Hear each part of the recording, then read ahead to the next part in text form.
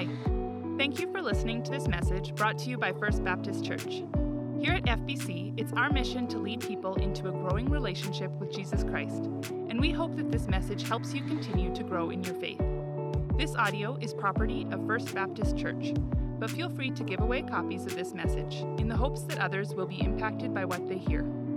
For more information about FBC, or if you want to stay connected with us, visit our website at fbcloyd.ca or look us up on Facebook and Instagram. Thanks, and enjoy the latest from FBC. Hey, good morning, everyone. Welcome here this morning from me again. And like Avery was saying, man, aren't you excited about the weather? I was barbecuing on my deck last night in t-shirts and sandals, and I was thinking any day I'm doing this in January is a good day.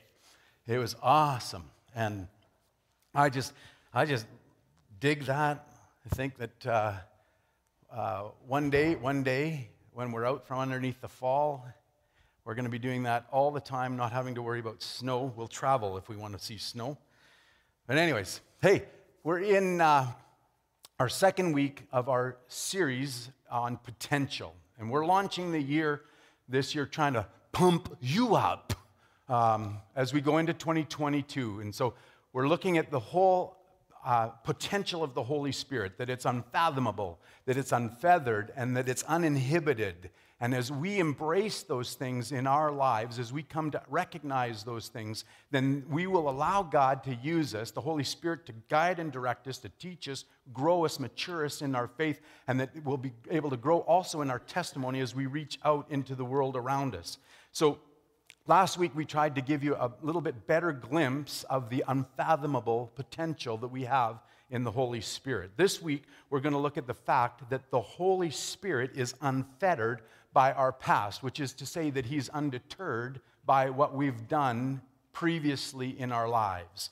And so before we dive in this morning, because we've got a lot of ground to cover and a bunch of scripture that we're going to go through, let's just pray quickly and then we'll dive in and take a look at this. So if you would, pray with me.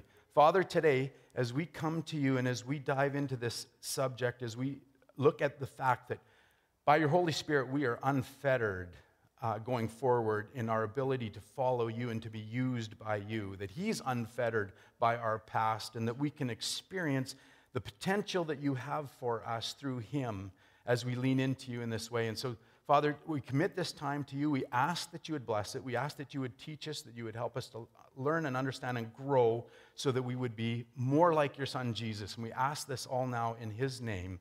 Amen. All right. So as it comes to the Holy Spirit then, one of the next big obstacles that we have, beyond the fact that we have trouble wrapping our mind around the fact that God himself lives within us by his Spirit, one of the next challenges that we have, the next hurdles that we put up, is that we think that somehow our past prevents the Holy Spirit from using us moving forward. That there's something in our past that somehow disqualifies us from being used by the Holy Spirit for what God has for us.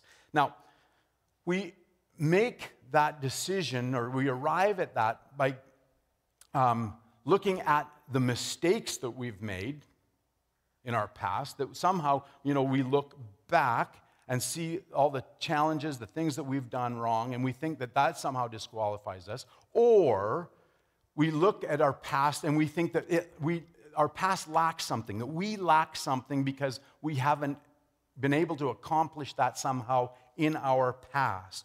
And that either way, these things prevent us from following him as he calls us, as the Holy Spirit comes alongside us and prompts us to be doing things for God, that somehow, either by the mistakes we've made or because we're not qualified, that now we're prevented, that we're fettered from following God.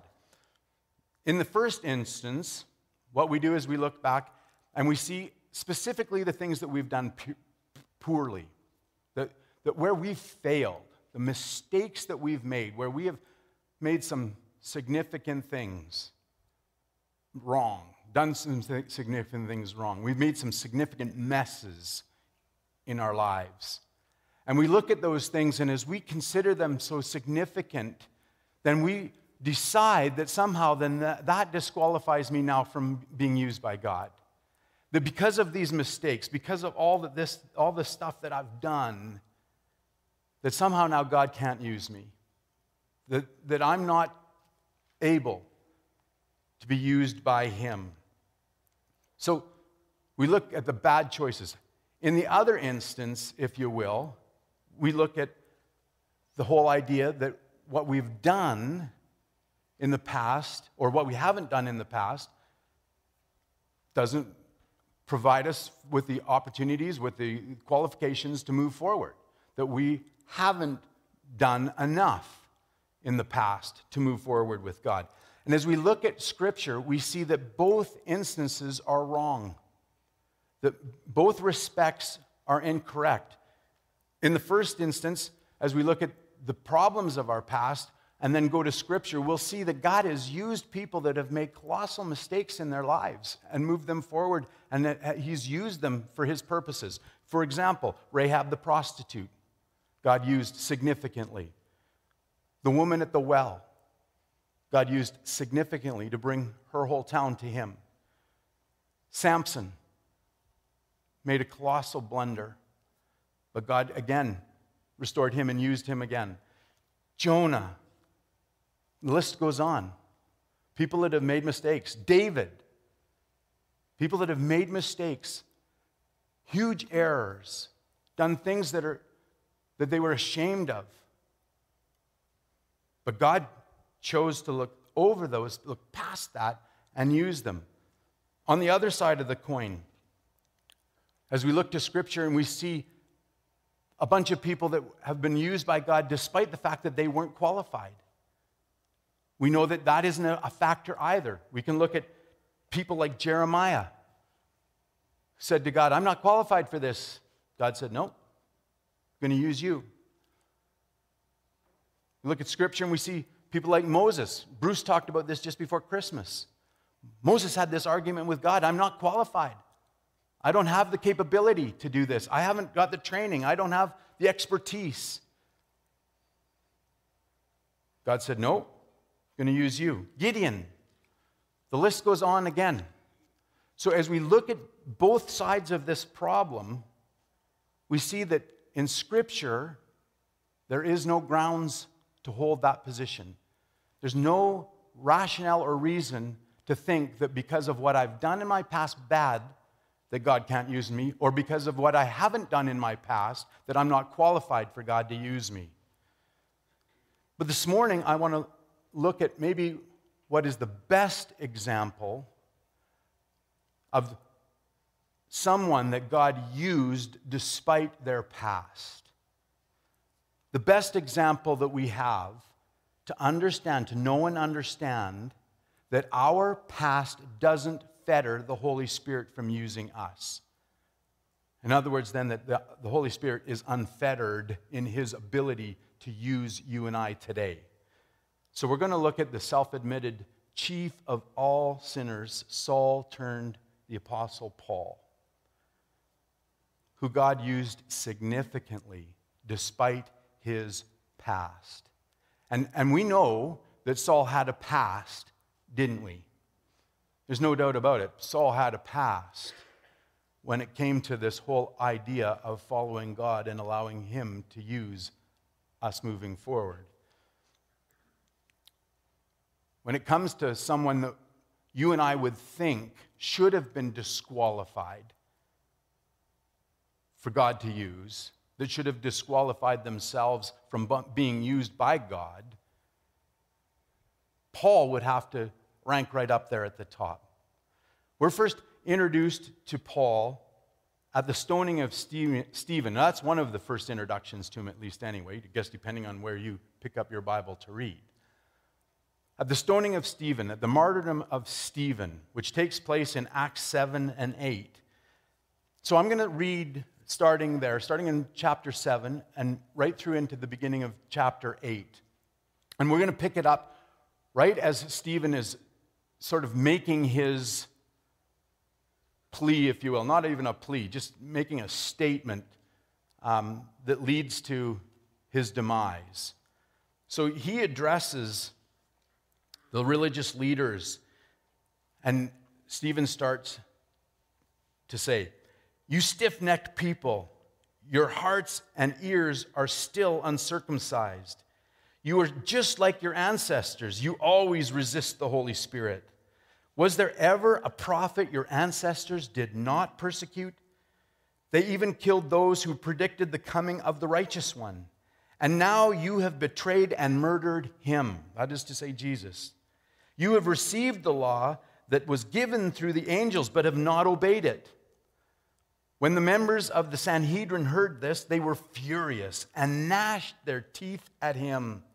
But Stephen, full of the Holy Spirit, looked up to heaven and saw the glory of God and Jesus standing at the right hand of God. "Look," he said, "I see heaven open and the Son of Man standing at the right hand of God." At this, they covered their ears, and yelling at the top of their voices, they all rushed at him, dragged him out of the city, and began to stone him. Meanwhile, the witnesses laid their coats at the feet of a young man named Saul, who would later become Paul. While they were stoning him, Stephen prayed, "Lord Jesus, receive my spirit." Then he fell on his knees and cried out, "Lord, do not hold this sin against them." And when he had said this, he fell asleep, which is to say, he died. Chapter 8, and Saul approved of their killing him. On that day, a great persecution broke out against the church in Jerusalem. And all except the apostles were scattered throughout Judea and Samaria. Godly men buried Stephen and mourned deeply for him, but Saul began to destroy the church. Going from house to house, he dragged off both men and women and put them in prison. So here we see that Paul was not just even indifferent to Jesus Christ. He was hostile toward him. Hostile. And that took the form of him pursuing and persecuting anyone that followed the way, that followed Christ. Paul's aim, his objective, was to find those people, imprison them, and from there, for most of them, to be then martyred, to be killed. Very likely, they would have been put to death. But the point here this morning is that Paul's past does not deter God. Even though he made it his objective, his purpose was to persecute Jesus, was to punish his followers, God looked past his past and decided to use him. He was undeterred by Paul's history. And we see that now as we skip ahead to Acts chapter 9, verses 1 to 15. So the rest of Acts 8 starts to outline some stuff. Bruce is actually going to come back to this next week. Talks about some other things that are going on. But then Acts 9 picks up again with the conversion of Paul. So we begin there. Verse 1, "Meanwhile, Saul was still breathing out murderous threats against the Lord's disciples. He went to the high priest and asked him for letters to the synagogues in Damascus, so that if he found any there who belonged to the way," again, that is Jesus, "whether men or women, he might take them as prisoners to Jerusalem. As he neared Damascus on his journey, suddenly a light from heaven flashed around him. He fell to the ground and heard a voice say to him, 'Saul, Saul, why do you persecute me?'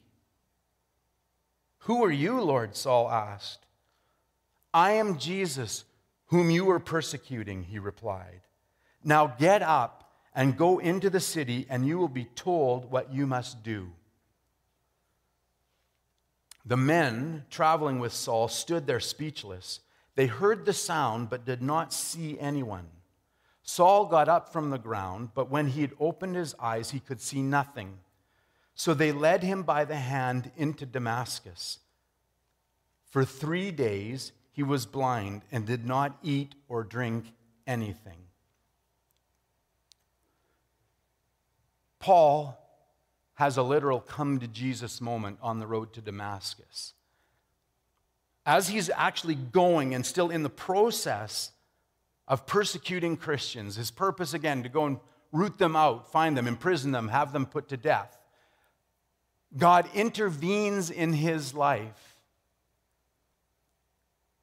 And Paul comes to know the Lord personally here.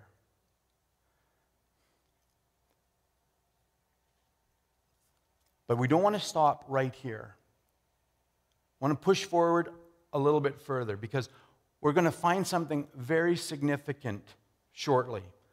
So let's continue on beyond this just a little bit. Verse 10, "In Damascus there was a disciple named Ananias.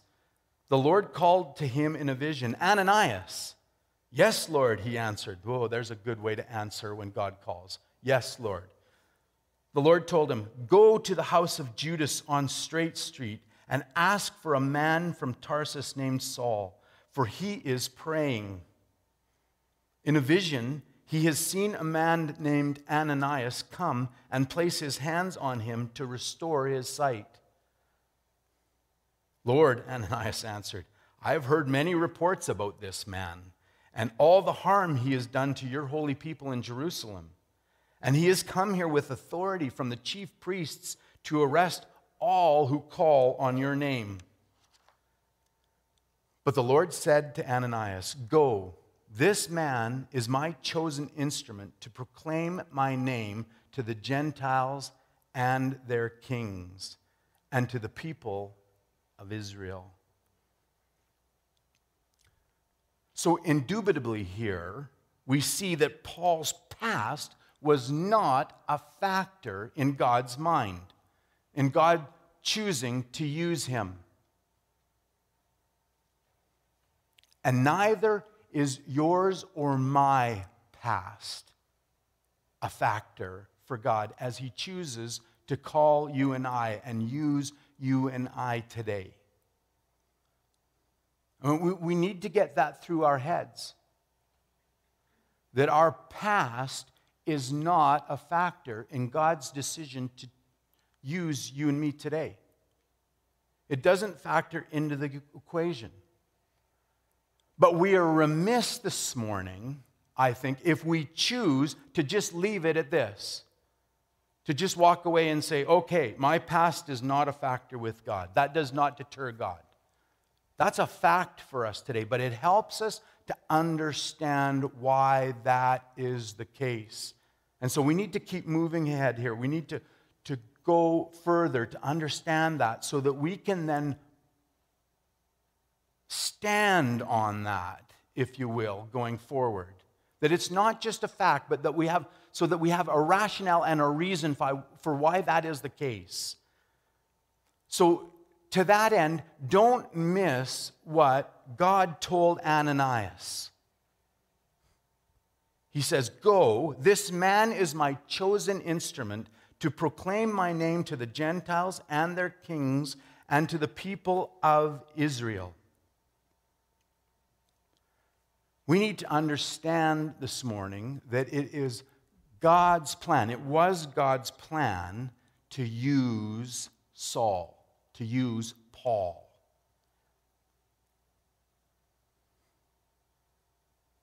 The past isn't an issue. God's plan is the issue this morning. God is working every day according to his plan,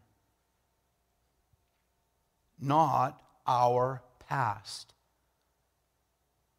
Not our past. It's not that God looks down at us, sees the state of our world, sees the situation, our circumstances, and our surroundings, where things are at in our society, in our personal lives, in our worlds, singular, personal, or corporate, and then is coming up with some ideas. How am I going to navigate this? That's not the case. Nor is he looking at you and I today with some sort of a plan in mind and thinking, well, now, how am I going to cobble this together? How am I going to figure this out? Who am I going to be able to find to use here? Well, let's look at Doug. Has he done anything wrong in his past? Oh, yeah, he has. Well, he's disqualified. Or let's look at Benton. Has he got enough training? Oh, no, yeah, he doesn't have enough training. That's not how God's operating today. God has a plan. It's a very specific plan. It started before time began. And it includes you and I today. It included us before time began as well. When he came up with this plan, he didn't just come up with the plan, he also came up with the people that he's going to use to fulfill his plan. So as he looks at us today, he's not looking at our situation and our circumstances. He's not looking at you and I and our past to determine how he's going to navigate going forward. He's got that all figured out, and our past is irrelevant. What is pertinent is that he has a plan. And we need to understand that. We need to know that. Now, I want to drive this point home a little bit further, because I don't think that we get this through our heads very often.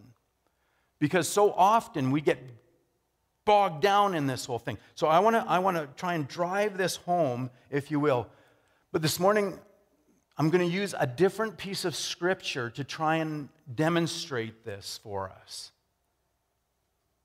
To push it deep into our understanding, I hope, I trust. And I'm going to use a different piece of scripture from a totally different context. Okay, so I recognize what's going on here. I want you to know that I recognize what's going on here. But you need to understand that even though we're going to look at something in a different context, the principle still applies. It's going to demonstrate exactly what we're talking about here. So stick with me. And it's a little bit of a tricky passage, if you will, even on top of it. So follow close. Turn with me, if you would, to Romans chapter 9, verses 26 to 29. And we're not going to go through this whole section. I'm going to try and condense it. I'll try and explain it for us just to keep it a little bit tighter this morning. Paul here is addressing an issue where some felt that God only allowed as his children those who were born Jewish, whose ethnicity was Jewish. So they held that to be a child of God, you had to be Jewish. That arbitrarily meant, obviously, that all Jewish people were automatically children of God, and therefore that anybody that wasn't Jewish couldn't be a child of God. So in this passage, Paul is arguing that our spiritual standing with God is not based on ethnicity. Okay? That we are not automatically children of God if we're Jewish, but moreover, that some that aren't Jewish are actually children of God anyway.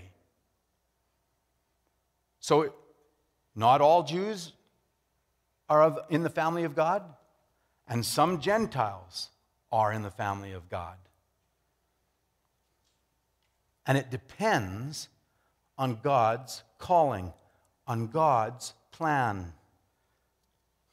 Okay, now this led some of this group to question the integrity of God's word, if you will. And they were trying to argue that, well, then God has lied in the past to us. And we don't have time. Actually, it's a fascinating piece of scripture. And I would encourage you, go home and read it and dig into it. And someday maybe we'll have a chance to dive into it, because it's fascinating. We get so much of an insight into who God is and how he operates in this passage. But Paul here begins at verse 6 to defend the integrity of God's word and also his position that our spiritual position depends on God's call, not our birthright. Okay? And he does so by using two examples. The first being Isaac and Ishmael, and the second being the twins Jacob and Esau. Okay? And in verses 6 to 9, he first presents his argument with Isaac and Ishmael, and then in verses 10 to 12, he furthers the argument with the example of Jacob and Esau. And that's where I want to look specifically. So let's look at Romans 9, verses 10 to 12 now, okay? So not only that, it starts off, so not only his first argument concerning Isaac and Ishmael, but now he carries on. But Rebekah's children that were conceived at the same time by our father Isaac. But Rebekah's children were conceived at the same time by our father Isaac, which is fascinating. I wish we could go into that this morning. But anyways, yet before the twins were born, that is before Jacob and Esau were born, or had done anything good or bad, in order that God's purpose in election might stand, not by works, but by him who calls, she was told the older will serve the younger. Okay, now let's look specifically at verses 11 and 12. We'll condense it down just a little bit more. Yet before the twins were born or had done anything good or bad. So before Jacob and Esau were born and could do anything, either good or bad, before that could even happen, in order then that God's purpose in election might stand, not by works, not that it would stand by works, by the works of Jacob or Esau, but by him who calls, in order then that God's purpose would stand according to who? Him who calls. Which is to say that God's purpose would stand because of him, not Jacob or Esau. So in order that that would happen, God appears and says, the older is going to serve the younger. He predicts what is going to happen in the future, so that it's very clear what's going on here. That it isn't anything on Jacob's part or Esau's part, but that it's all according to God and his plan. Okay? In the context, Paul makes the point here that it is by God's calling, according to his purpose, that we are brought into his family. Not according to what we have done. Which is to say then, that it's not by ethnicity. You don't have to be Jewish and you can be a Gentile. Either way, you can come into the family of God by God's calling. So before Jacob or Esau were born, before either of them had done anything good or bad, God's plan was to move his objective forward through Jacob. Okay? This morning, church family and friends, we need to understand that this applies in the same way as the Holy Spirit comes to you and I and calls us to do the good works that God has ordained for us to do. That it is according to God's plan, not according to what you and I have done, good or bad. Because God has a plan and he is moving it forward according to his purpose today. Do you see that? What we do, our past, good or bad, is irrelevant. He's going to do what he's going to do according to his plan. He's going to use who he's going to use according to his plan, which is to say that his plan supersedes our past.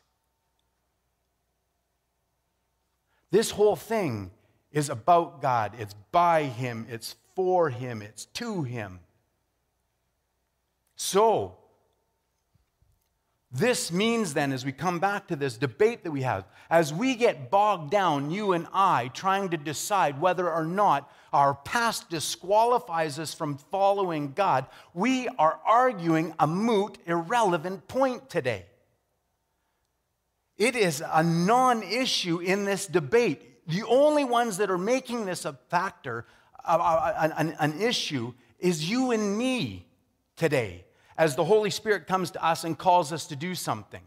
As he comes to us and calls us to serve God in some way, shape, or form, which is to say, speak to that person at work, share with a neighbor or friend, help somebody out, serve in kids' ministry, be a small group facilitator, whatever that is, as we hear the Holy Spirit calling us and we automatically deflect or distract ourselves into this debate about whether or not I can actually do that, whether or not I can accomplish that, we are arguing a moot point. We're having a debate about something that doesn't even factor into the equation today. And we've got to get past that, because that's preventing us from following the Holy Spirit. As we allow that to take place in our lives, and as we decide that I'm not capable because of the past mistakes that I've made, God can never use me, or because I don't have the training, which is to say that I haven't been able to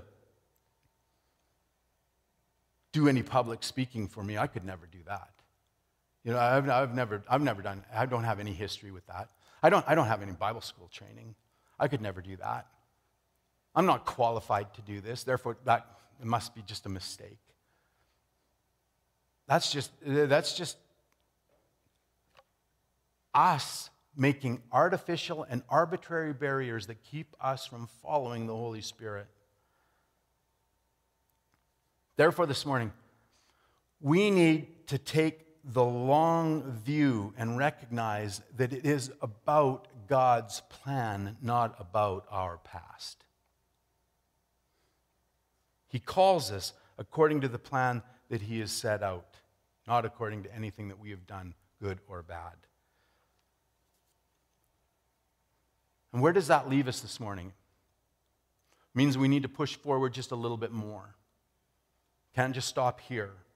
From this, then, we need to understand that if it is his plan to use us today, then he has the capacity to make that work.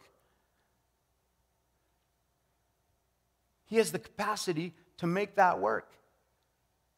We see that exactly in 2 Corinthians 9, verse 8. It says there, "And God is able to bless you abundantly, so that in all things at all times, having all that you need, you will abound in every good work." God didn't just come up with this plan lately. He came up with this plan from the beginning. He also has chosen to use you and I as a part of his plan. And as he's chosen to use you and I as a part of it, we need to understand. We have to have this foundation in mind. We have to stand on it with confidence that he has the ability then to equip you and I to accomplish his plan. If he's chosen to use us, he has the ability to equip us, to enable us, to abound abundantly in all of the good works that he has called us to do. He is not sending us into a gunfight with a knife today. He is on side and will equip us to accomplish whatever it is that he has called for us to do. This morning, in a real nutshell, if God calls us, let me even change that. When God calls us, because he is calling us today, he is calling you and I today to the good works that he's already established for us, each one of us. When he calls us, we are qualified. We have been certified, and we are authorized to move forward into those good works. I'll even say it slightly differently again. His call, God's call for you and I today, qualifies us, certifies us, and authorizes us to move forward with confidence into whatever he has asked of us, because our call has come from God himself, and he's the one that's going to accomplish it. He's the one that has the plan. So we needn't argue. We needn't doubt. Which is to say, when the Holy Spirit calls us to the good works that he has ordained for us to do, here is how we then should respond. Number one, don't look backwards.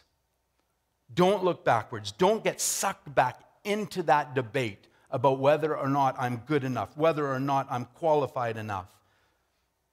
Don't try and assess your ability or your suitability this morning. That's the short view, and it's the wrong view. When God calls us, look at him. Look at him. Because that's where it rests. With him and his plan and his ability. Number two, when God calls us, when the Holy Spirit stirs in our heart, when he comes alongside and nudges us, then thank God. Don't look back and then thank God. Thank God that the sovereign God of this universe, the creator of everything, the one with the plan, has chosen to use you today. Do you recognize the privilege that is today? Let's not debate it. Let's not argue it. Let's step up to it, recognizing that God himself, God Almighty, is choosing to use you and I today. The privilege that is ours to be used by God is crazy. But we deter into an argument or a debate about it. Don't. As you feel his prompting in your life, thank him. Thank you, Lord, that you would choose to use me.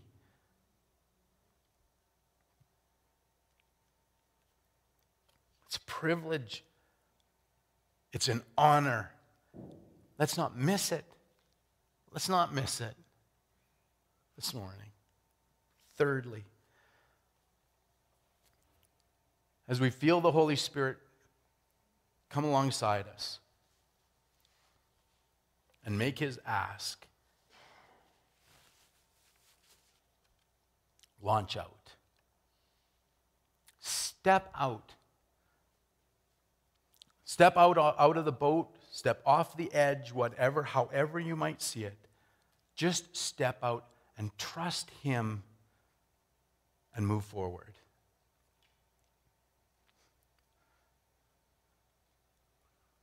Why?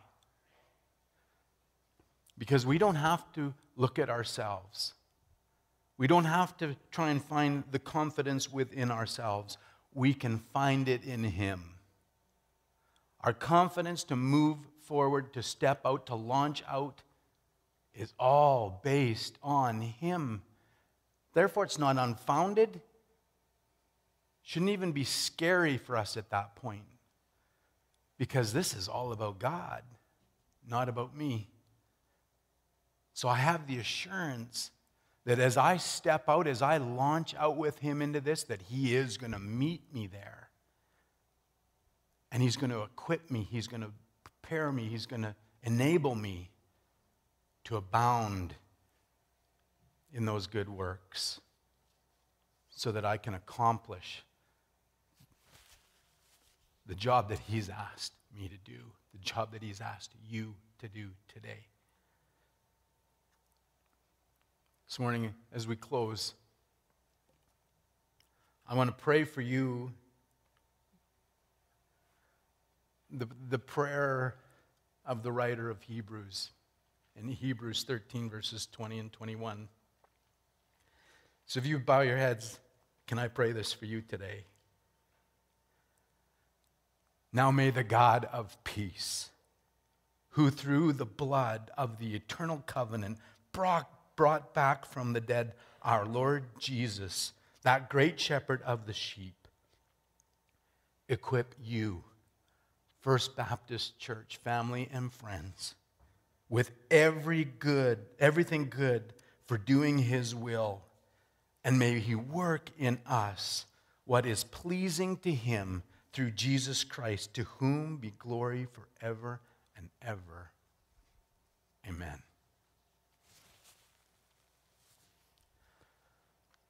Thanks again for coming.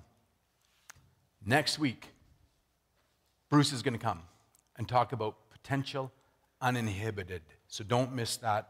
I look forward to seeing you then.